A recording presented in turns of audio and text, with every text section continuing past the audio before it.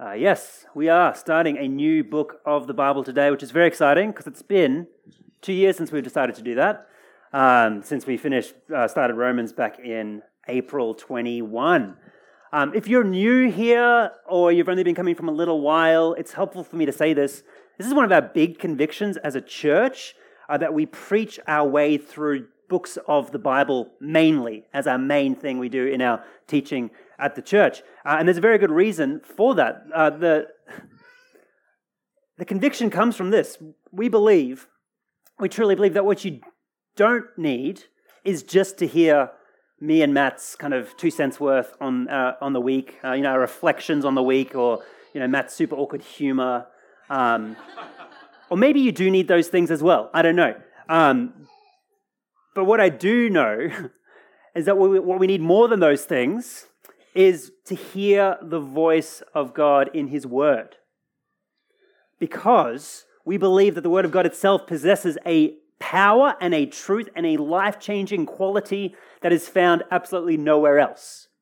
So it is imperative we open up the book and we get into the book. And working our way through books of the Bible also helps us stay away from, I guess, just me and Matt just preaching on our favorite stuff every week. Right? Jump on our hobby horse and you just hear what we like every single week. And so preaching through books makes us wrestle with things that we wouldn't otherwise bring up. We wouldn't think to bring up. And so that's why we do preaching through books of the Bible. And today we are starting a new study in the book of Nehemiah. Yes, you might need to unstick those pages in your Bible. I don't know if you've ever had that with the gilding on the edge. You have to peel it. It's quite satisfying, actually. You might need to do that for Nehemiah. How to get to Nehemiah, this is my rule of thumb. The biggest book in the Bible, 150 chapters, is Psalms. It's pretty easy to find Psalms, somewhere near the middle, right? Find Psalms and start flicking backwards. Psalms, flick backwards, you'll hit Proverbs. Flick backwards, you'll hit Job. Flick backwards, you'll hit Esther. Esther, you're getting close, right? It's the next one. Esther's shortest, and then it's Nehemiah. So go to Psalms, flick backwards, open to the middle, and flick back until you find it. It's not far. That's how I do it, at least. It's a fairly short book. It's 13 chapters long, but I believe it is full of instruction for us. And actually, we'll find it incredibly relevant to where we are today. Cards on the table. Just up front, I want to say this. I'm very excited for Nehemiah.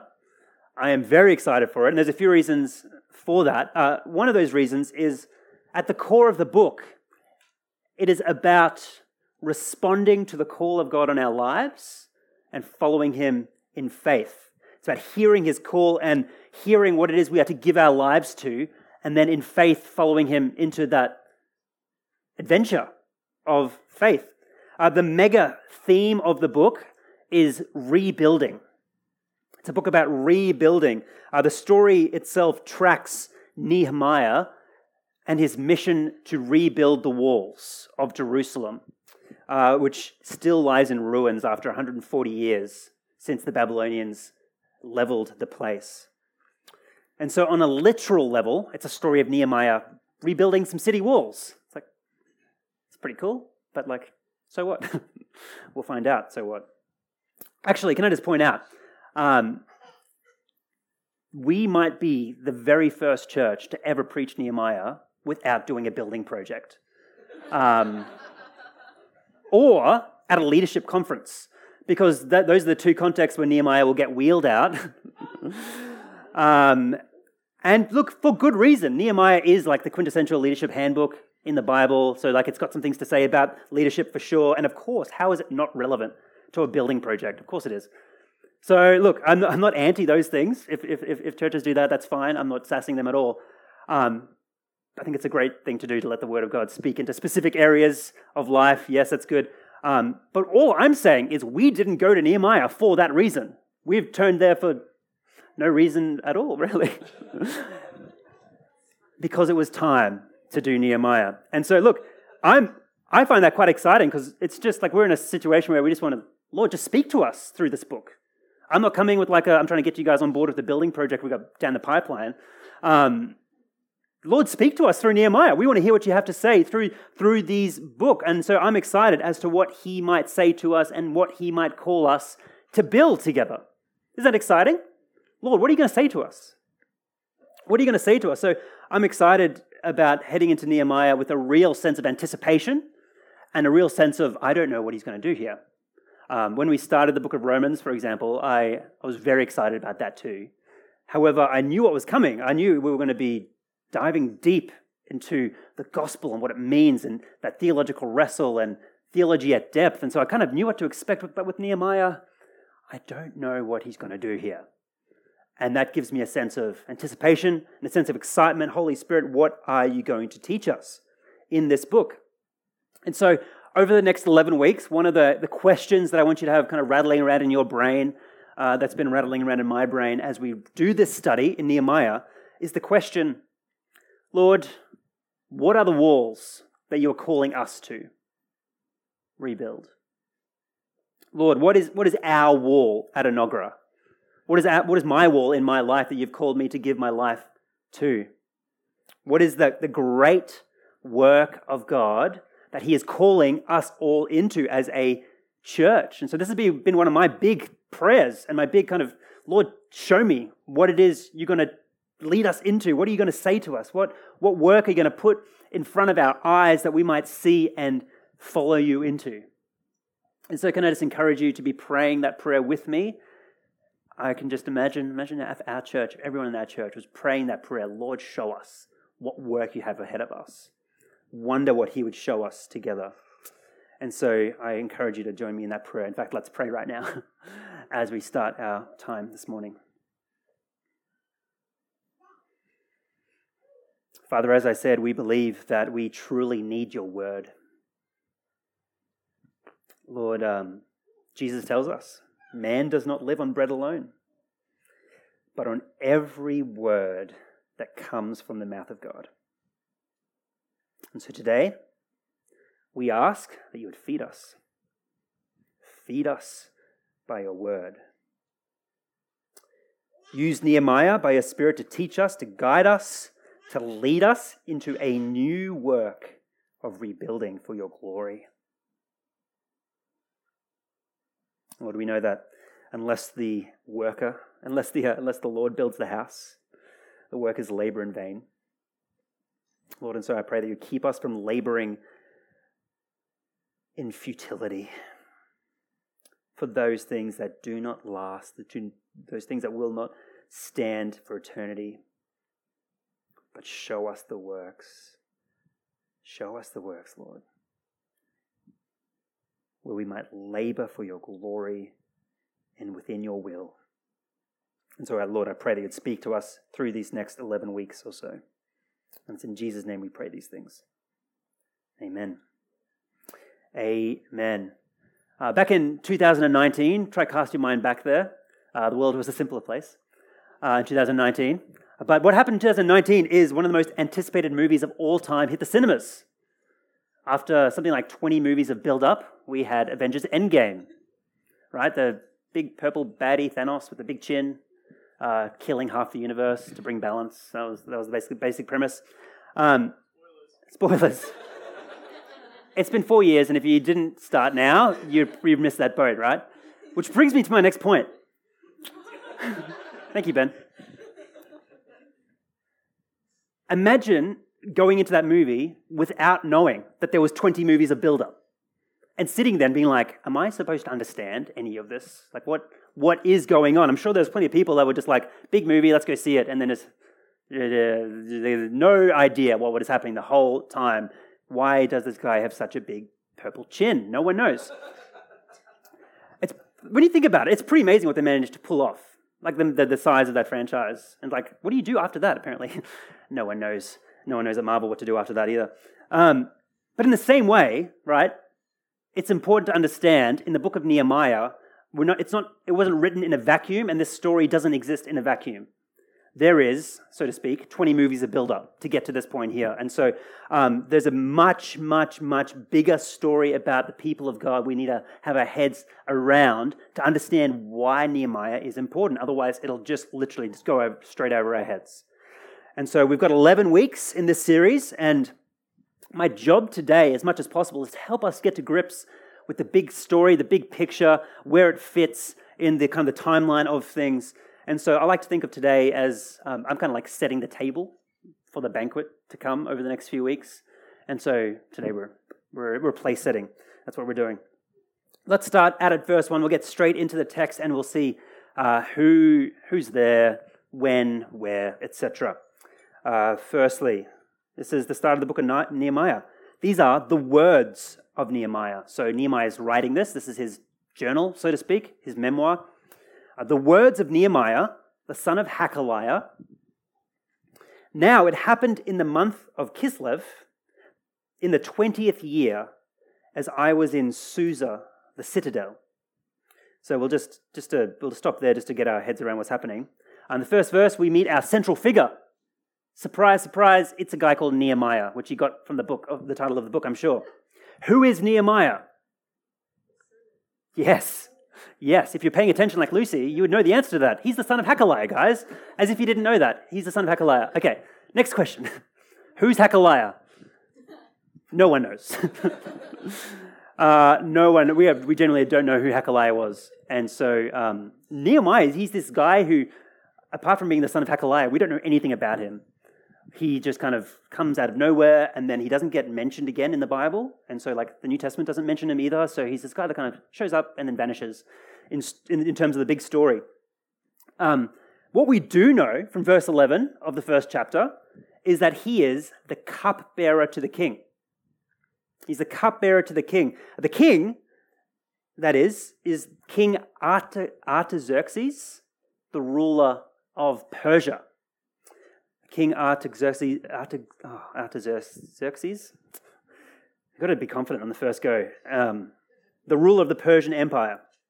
Now, the role of the cupbearer is actually no small job in the ancient world, because to be the cupbearer, you need 100% trust from the emperor. Because what's your job? You taste the food. And if you die, and the king doesn't die, and then you get a new cupbearer. If you're the king, you want to trust your cupbearer is not going to poison you. And so in the ancient world, the cupbearer is actually, it's not a great title, but it's a great gig, except for the impending doom at all times. Yeah, you might die at any time. Apart from that, right, it's a pretty good gig. You've got access to the most powerful men in the world at this time. The Persian Empire was massive at this time. And so if you want to assassinate the king, you want to put some poison in his food, you got to go through Nehemiah first. And so the king needs someone he can trust, 100% trust. So he's a trusted aide to the king, whose role it is to eat the food and to try and keep the king alive. And that is a pretty intense job. And so here's Nehemiah, a Jewish guy in the Persian capital of Susa, in the citadel, in the inner circle of the emperor. How on earth did he get there? We don't actually know how he got there at all. He's a bit like Daniel in the Old Testament as well, in exile, and a bit like Mordecai and Esther, these people who are exiled Jews and yet find themselves at the very top of the inner circle of the king, the running of the kingdom that they're living in. And it's a bit of it's miraculous that they managed to make it there. And so the question is, how did Nehemiah, a Jew, end up within the inner circle of the Persian emperor? How did he get there? This is where the backstory becomes really important as to how the Jews ended up in Persia in the first place. What had happened 500 years before Nehemiah? So again, think of like what happened 500 years ago from us. 1523, right? So we're talking a good long time. This is ancient history to Nehemiah in the same way that the 1500s is ancient history to us. 500 years ago, the kingdom of Israel split into two. So the 12 tribes of Israel split into two. The top 10 tribes, good luck reading that. The top 10 tribes, the northern kingdom, they kept their name, Israel, and it went off the rails 250 years later. Well, straight away really, but it ended up getting destroyed by the Assyrians after going into all kinds of idolatry, and that happened in 722. So a good 250 years after the split. They kind of existed, but they were never doing well. They were existing in a permanent state of apostasy, really, in the northern kingdom. The south, the southern two tribes, which went by the name of Judah, they held out for a lot longer. They had a couple of good kings that tried to bring about worship of God once more, but eventually they fell to the Babylonian Empire in 586 was the final sacking of the city where they burnt the place to the ground. There's a number of sieges, but that was the one where they finally destroyed the temple, destroyed the walls of the city, leveled the place, burned the city. And what the Babylonians would do, what they would do when they defeated a nation, as they were growing their empire, when they would crush a nation, what they would do is they would gut the people. They would neuter them, basically, by taking the upper and middle class away to their nation and then turn them into peasants. They were dirt farmers in Babylon, and that was their place in the world. And they would leave the poor behind to kind of fight away the jackals. And it was just this devastating thing that they would do. And by doing that, they would just ruin the identity of this people. And what they did is they burnt the city of Jerusalem to the ground. They turned the temple into a pile of rubble. And so here you have the Israelites, the Jews, in exile, living with this crushed city and this crushed dream. Their life was ripped apart because of their persistent sin. I don't know if you've ever kind of walked through a season of your life where it felt like God wasn't there, that he had abandoned you. It felt like your prayers were just bouncing off the ceiling. If you've ever had that experience, maybe that's where you are right now, honestly, and life is turned upside down and you're asking the question, God, where are you in all this? Aren't you supposed to be my protector, my fortress, my shield? Aren't you supposed to be here? Aren't you supposed to answer my prayers for help? And this is where the exiles were. Psalm 137 gives us an insight into the sense of the pure God-forsakenness that they were experiencing. Now, you're going to have to do your best to not sing the Boney M song in the back of your mind here, because they get the tone so wrong. It's bouncy. It's not helpful. This is a song of pure sorrow. This is what Psalm 130 says, written by the exiles in Babylon. It says, "By the waters of Babylon, there we sat down and wept when we remembered Zion," which is the name for the city of Jerusalem. "On the willows there we hung up our lyres, our instruments. For there our captors required of us songs, our tormentors mirth, saying, 'Sing us one of your songs of Zion.'" So the Babylonians are saying, "Guys, sing us your songs. You got some great songs. Sing us some of your upbeat songs." And what's their answer? "How shall we sing the Lord's song in a foreign land? How on earth are we supposed to praise God here, like this, after what we've been through, after the way he's cast us off?" Have you ever come into church and the music started, and maybe they're singing Rejoice, something like that, and you're like, I don't know if I can do that today. I'm not sure I have it in me to sing these words because of what's going on in my life. I'm not sure I can even go there today. This is exactly what the exiles are feeling God forsaken. Of course, God hasn't forsaken them at all, has he? Fast forward from the exiles in Babylon to Nehemiah's day. 445 BC, so we're jumping forwards quite a way forwards now. This story of Nehemiah is actually the last thing that happens in the entire of the Old Testament. This is the last events. So there's no more history that happens after Nehemiah. The next thing that happens in the story is actually angels coming to two ladies and telling them they're having baby boys. Two miraculous, one immaculate. The other one just an old lady. Go read Luke 1, you'll see. Spoilers.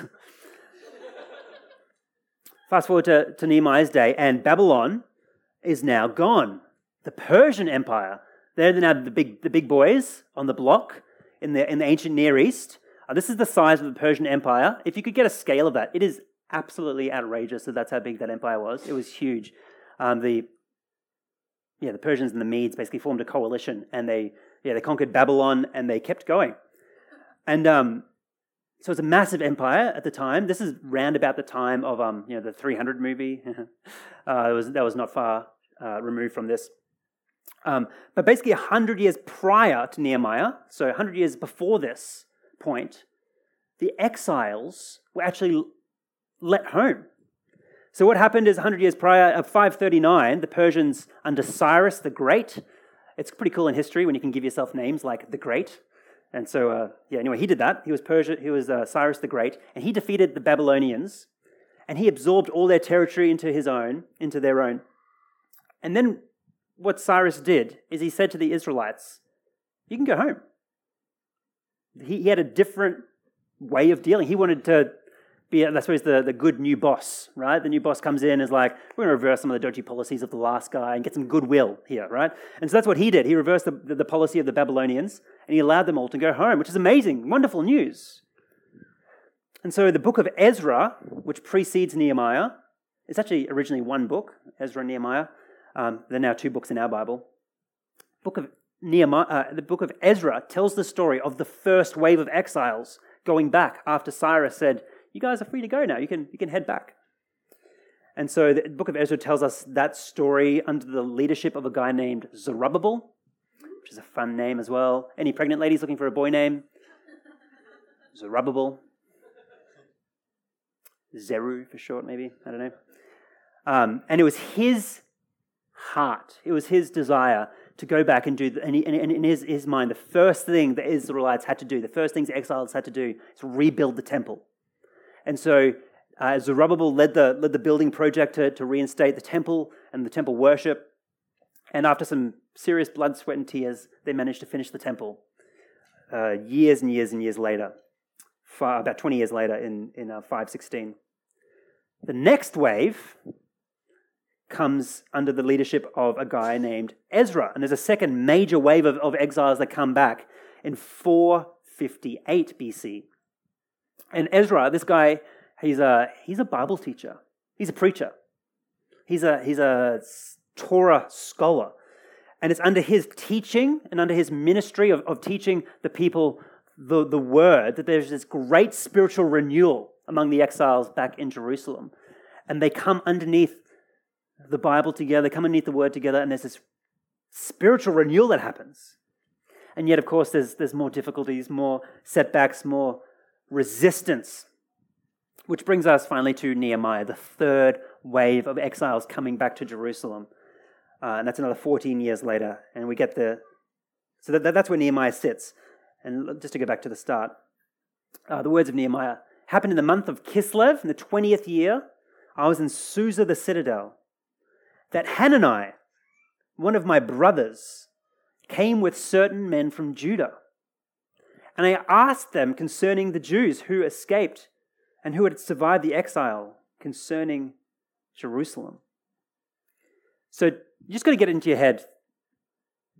When Nehemiah is asking the question, tell me about Jerusalem, he's asking the question in the situation that the city was destroyed 140 years ago.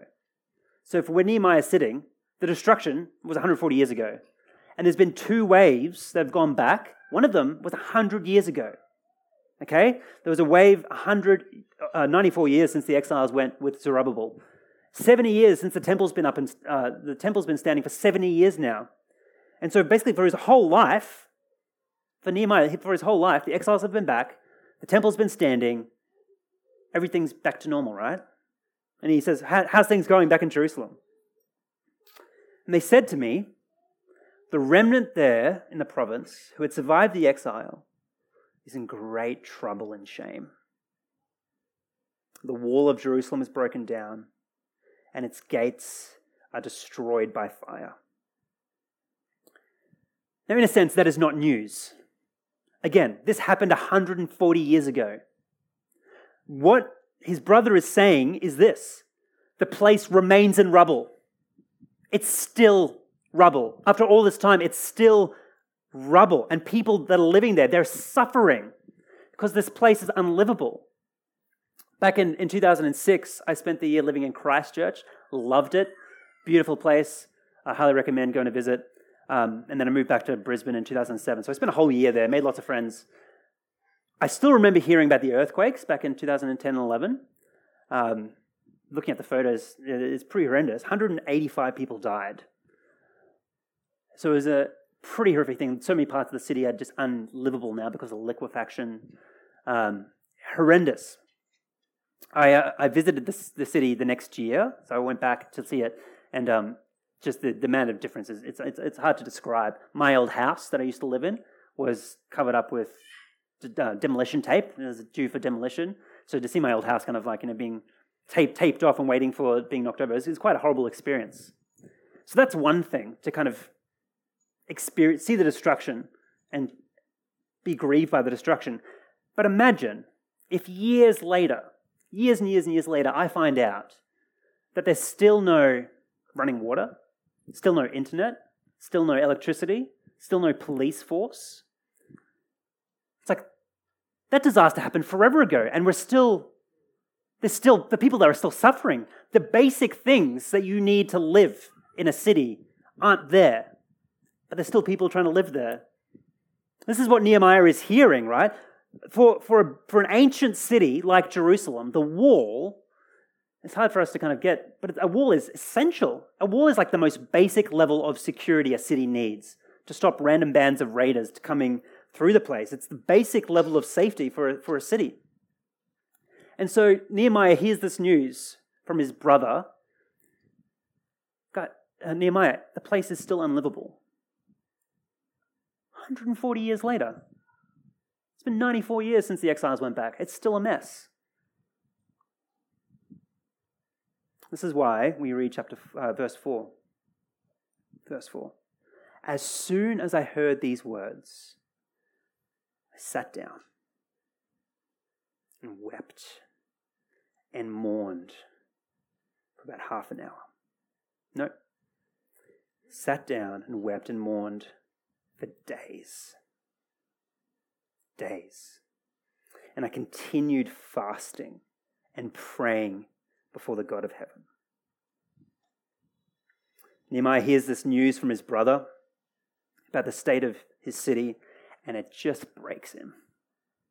Just breaks him. It utterly breaks him. He falls down. Have you ever received news so bad you couldn't even stand up anymore? He sat down. He lost all sense of himself, and just enters into this profound season of mourning. Grief.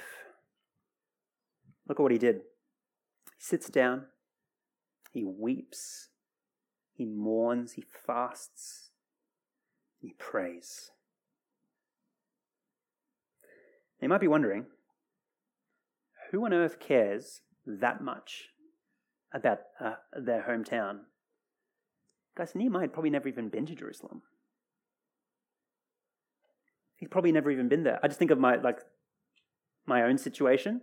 My family's from South Africa. We immigrated to Australia when my mother was 8 months pregnant with me, which makes me an Australian by this much. So I was born in a country in New South Wales where my auntie and uncle lived. We were living on the couches. I didn't get a bassinet. I got a fruit box and a pillow. Because my family had 3 kids and I was the 4th. But I just think about my relationship with South Africa. I've never even been there. That's my heritage. I've never even been there. Why? Because I don't know a soul there. I have no friends there. I have no family there that I've met. I have no real attachment to the country. I'd have some, obviously, but it's not like Australia's my home, well and truly. There's just nothing for me over there. Nehemiah, on the other hand, born and raised in Persia, Persia's his home. And yet, Jerusalem's his home, isn't it? He has this deep connection with the city of Jerusalem and the land back in Israel in a way that I just don't have with my heritage. So what's the difference between us? In the Old Testament, there's this running thread, this deep connection to the land itself. It's called the promised land, isn't it? Israel was the promised land. It was the land that God had given to them. And so there's this intertwined relationship between the promises of God, the blessing of God, and the physical land. And so there's a strong attachment to the city in particular. The picture of Jerusalem thriving and God's blessing. They're hand in hand for the Jews, okay? And so the city sitting in ruins, for them is a picture of God's punishment on them. And we see all of this deep love for the land and the passion for the land come out in his response. Nehemiah is just broken. It seems as if the weight of all that was wrong, the weight of all that was broken in the world, just all of a sudden just hits him. Just all lands on him at once. Everything. And it just sends him to his knees. It just hits him at once, and he's just overwhelmed with grief for the state of the world. I think this morning, God might be reminding us of something. We mustn't shut down to all that is broken in the world. We mustn't shut down and shut off to all that is wrong and broken in the world, because it's an easy thing to do. It's easier to do. I'm not sure if you relate to this, but because of the internet, we now have access to every single disaster and tragedy that happens every day around the whole world, and we see it. We can. It's like we have access to that every single day. There's another tragedy. There's wars. There's landslides. There's earthquakes all the time, and there's too much for us to keep track of, let alone let it kind of affect us. So because of that, we just shut down a bit. We harden ourselves to it so it doesn't hurt us so much because there's too much of it. If you wanted to, you could go the other way, right? If you wanted to, you could actually drown yourself in the amount of suffering that you have access to. You really could. I don't think that honors God. I don't think God would have us do that. There is a limit to what we can experience. There's a limit to the amount of sorrow we can let into our hearts, I think. And so we must be wise and careful not to overwhelm ourselves. So that's my caveat. Don't drown yourself in the bad news of the world. But I think as we sit and look at Nehemiah's response, the size of his response, the emotional gravity of his response, I think we've got to beware of the temptation to harden ourselves. Beware of the temptation to harden ourselves to it. We've all seen enough Oxfam ads of the starving children in Africa, and enough news of earthquakes and whatever around the world that it's easy to almost stop caring entirely. Have you ever got there? I just can't allow myself to feel anything about that tragedy today. I think if we want to be like our Savior Jesus, and we're going to take him as our template for what we should do, I think if we're going to follow our Savior Jesus, we have to actually remove from the table the option of not caring. We have to allow ourselves to feel. I think it's amazing in the Gospels we see Jesus do exactly that. We see him grieve on a number of occasions. For example, in John 11, when he arrives to see the family of Lazarus, after Lazarus had passed away, his family's in mourning. And Jesus arrives there, and they're all, in a state of deep distress because of the death of Lazarus. Jesus is on his way to raise him from the dead. What he doesn't do is high-five the family and say, guys, I'm here, let me go do this thing, I'll raise him from the dead. He doesn't do that. Before he does that miracle, do you know what he does? He enters into the sorrow of the family. He sits there with them and weeps with them. Why is Jesus weeping? He knows what he's about to do. He knows that in 10 seconds, everyone's going to be laughing. And their sorrow will be turned to joy. He knows that. What are you even crying over? You can fix this, Jesus. Go fix it. But he doesn't just jump to the solution, does he? He sits with the family first and he cries with them. He grieves with them. He even allows himself to grieve the loss of his friend, the death of his friend. That shouldn't be. We see Jesus weep on another occasion as well, on Palm Sunday. The week before Easter, Jesus arrives in Jerusalem. He's welcomed as a king and crucified the next week. This is what he says. This is what it says in Luke. When he drew near and he saw the city, when he saw Jerusalem, when he saw the walls that Nehemiah had built, he wept over it, saying, would you, even you, had known on this day the things that make for peace. If only you knew that this destruction could be avoided, Jerusalem. In 70 AD, the Romans would flatten Jerusalem once again. The temple would be destroyed. It's never been rebuilt since then. I saw figures this week. There's talk about like 1 million Jews being killed that day. Massive slaughter because they tried to rebel against the Romans, and you don't do that. Jesus knew that was coming, 40 years from his time, so a couple of decades away from him. But he drew near and he saw the city and he weeps. Jerusalem, if only you knew that this could be avoided. On the same day, he said this in the book of Matthew. O Jerusalem, Jerusalem, the city that kills the prophets and stones those who are sent to it. How often I would have gathered your children together as a hen gathers her brood under her wings, and you are not willing. Hear the grief in his voice? I would have gathered you like a mother hen. You're not willing. There's hardness. Jesus is grieving over the hardness of this city. He's grieved that he came for his people to gather them and they crucified him. It grieves the heart of Jesus. It grieves the heart of Jesus. Friends, look around the world today.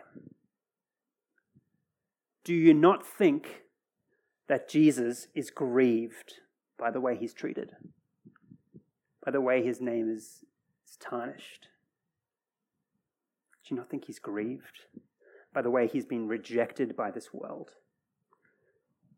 To bring it home even more, do you not think that he is grieved by the modern day church?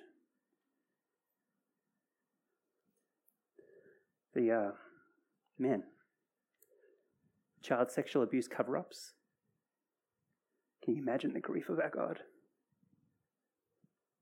By people who are supposed to represent him. Those false teachers with their private jets. Does that not grieve our God?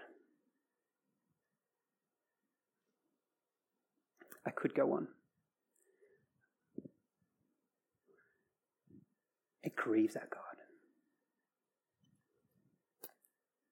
What if today God wants to do what he did to Nehemiah and he wants to re-break our hearts for all that is broken in this world? What if he wants to do what he did to Nehemiah and send us to our knees in prayer, in earnest prayer? I think it's then and only then that we begin to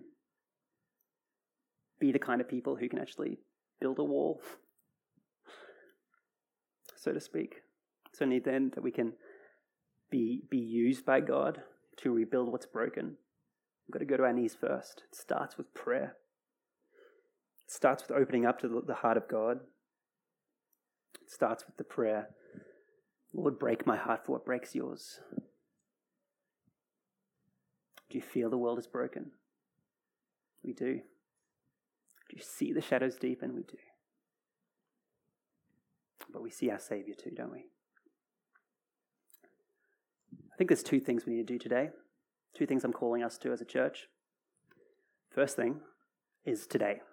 I think we shouldn't leave this room without praying that the Lord opens up our hearts, that we might know what's in his heart, that we might catch a glimpse, we might feel just a drop of the sorrow of our God. That we pray to have our hearts opened up to his, that we might have the same heartbeat. We might feel as he feels. So afterwards, I'm going to just give us a couple of minutes just to pray the Lord would send us to our knees. Second thing I think we need to do today is carve out some space as a church to do this together.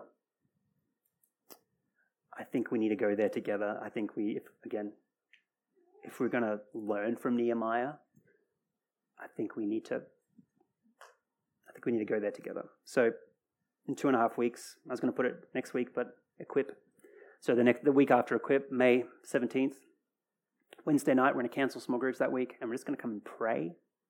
And we're going to pray for our city, pray for our world, pray for our hearts, that they might be opened up to the heart of God. I think if there's one thing that we're going to take from the book of Nehemiah, it's that everything starts with prayer. Everything starts with prayer. With that prayer meeting on the 17th of May there, as well as that, we have a weekly prayer meeting every week. I think we need to start prioritizing that as a church. Me and Sally were a bit lonely this morning. I'd love to have you come join and pray. 9 o'clock in the morning next week, 4 o'clock in the afternoon. We just got to push in together, church. We really do. Everything starts with prayer. Everything that we read that flows out of this book, all the great works of rebuilding that Nehemiah achieves, it all starts with him on his knees, broken for the city. So let's go there together as well. In fact, we'll talk about this next week, but Nehemiah spends more time in prayer at the start of the book than he does building the wall. So it's not really a book about building a wall, it's a book about praying, isn't it? Before action, let us pray. So, I'm going to give you some space now to pray. I'm going to invite the band to come up. They're going to play some music in the background for a bit. And then I'll pray for us and we'll sing. But for now, why don't you just spend a couple of minutes in prayer, praying for your own heart. Thanks.